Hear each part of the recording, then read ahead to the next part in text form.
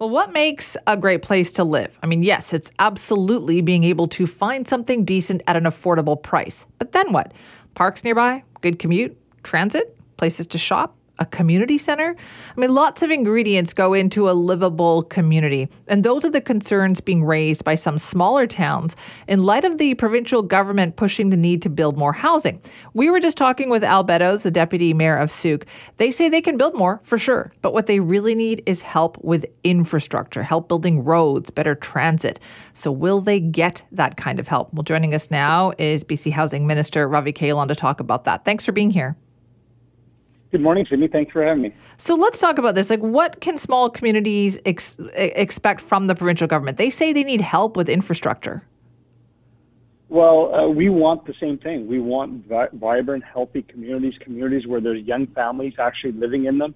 That is a sign of a successful, healthy community. And of course, infrastructure is needed and housing is needed. And, you know, since I've become the Minister of Housing, Sydney, the thing that's become clear to me is that everyone understands we're in a housing crisis. Everyone understands we need housing, but no one really wants it in their backyard.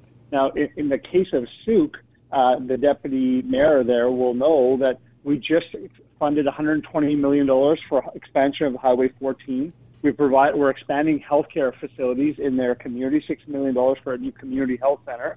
We also gave them $6 million to invest in parks or whatever they feel is needed in the community. We've expanded cellular connectivity in the community. So we are making investments. And what we need now is them to be able to build a housing that people in our communities can actually afford. Okay, but what about the roads, right? Like they were pointing out that traffic backs up. They've got this one kind of road that's busy all the time. That kind of planning, is that a provincial planning thing, or do you want the communities to take that on?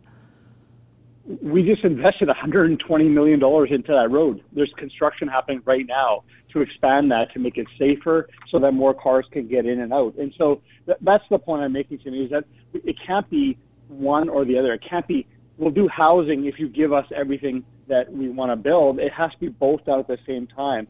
Yes, we have to expand the ability for transit and cars to be able to move around. Yes, we need to expand healthcare. Yes, we need to ensure we have, parks and all the amenities.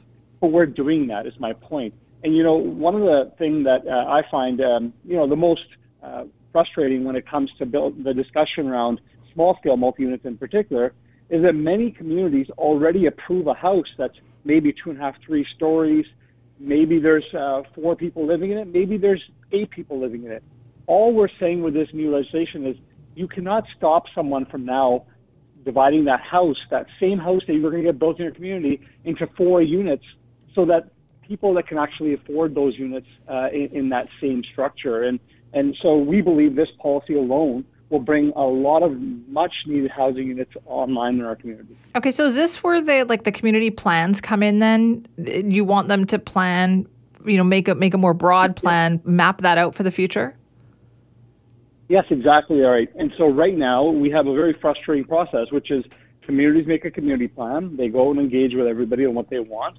And then every single project that comes forward, even if it fits within the community plan, has to go through a full public hearing, which can take, in some communities, up to a year, some communities at 2 years, a delay. And so what we're saying now is, here's a standardized way of doing your housing needs reports. You know how much housing you need for your population as your community grows. Go away and engage with your community. Make a community plan. Ask the community where they would like to see the housing come and where they think it shouldn't happen. Once we have a community plan, let's get on with it. Let's not relitigate the decisions that have already been made. And that's one of the key ways of getting the housing that we desperately need built faster. Okay, but what about the province's role then in the planning process here? Let's take the example of schools, right? Nobody wants to end up like Surrey, where they plan for all this, they build this housing, and then their schools are jam-packed and overflowing. Like, what can the province do better? Well, Surrey is a fantastic example. I met with the mayor, I met with the school board, with our Minister of Education, and I asked the question, how did we get to this point? Yes, I would say that for a long time there were not good decisions being made of what growth looks like. But really, fundamentally, what the problem we have now is the projected growth in young people in the community outsurpassed what the school board had projected. So what we need to do is we need to acquire land for future schools, and we need to expand and invest in new schools, which, by the way, we're doing. But when you have a community plan, and every community is required every 5 years to update their community plan, it gives everyone more certainty to plan. Now, if I know community XYZ over here has got this plan, this is how they plan to grow, BC Hydro can plan, so they can plan on where their energy needs will be. School boards can plan because they'll be able to have some predictability where the growth is going to come from. So I think that type of planning and more consistent planning is going to help our communities plan as a collective in a better way. But are some of those plans perhaps too conservative then if more people are showing up unexpectedly and our schools are still overflowing? Well, Surrey and I would say Langley are the two communities that are actually seeing a lot more young people in their communities, partly because it's more affordable and that's where people go. But there's many communities across British Columbia that are talking about selling land and selling schools because young families can't afford to live in the communities anymore and they're looking to go elsewhere. So it's a real mix. It's not the same challenge in every community. But every 5 years requiring communities to update their community plans will give us more certainty on all the other things that we have to plan to make sure we have healthy communities. Okay, so what do you say then to some of these smaller communities that are saying they need help with infrastructure? Well, what I'm saying to them is we are already stepping up. We're working with you on infrastructure.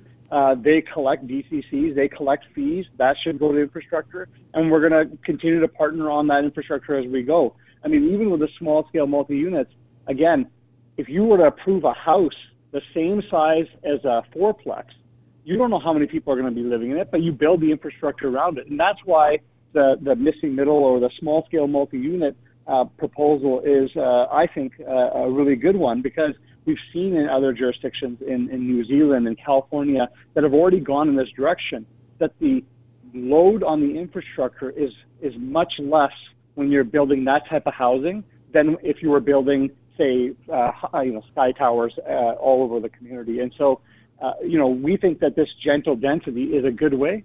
Yes, we need infrastructure. Yes, we're going to continue to invest in that and schools and hospitals. But we need communities to help us get the housing online because we risk young families. Right now, young families are considering leaving the province because they can't afford to live here. And we have a lot of seniors who are saying, hey, my kids are leaving. I think I might have to go too because I want to be close to the grandkids. Like that's not a good place to be as a province. We have everything we need to be successful. We just need to get the housing as well. Minister Callan, thanks for your time. Thank you so much for having me, Simi.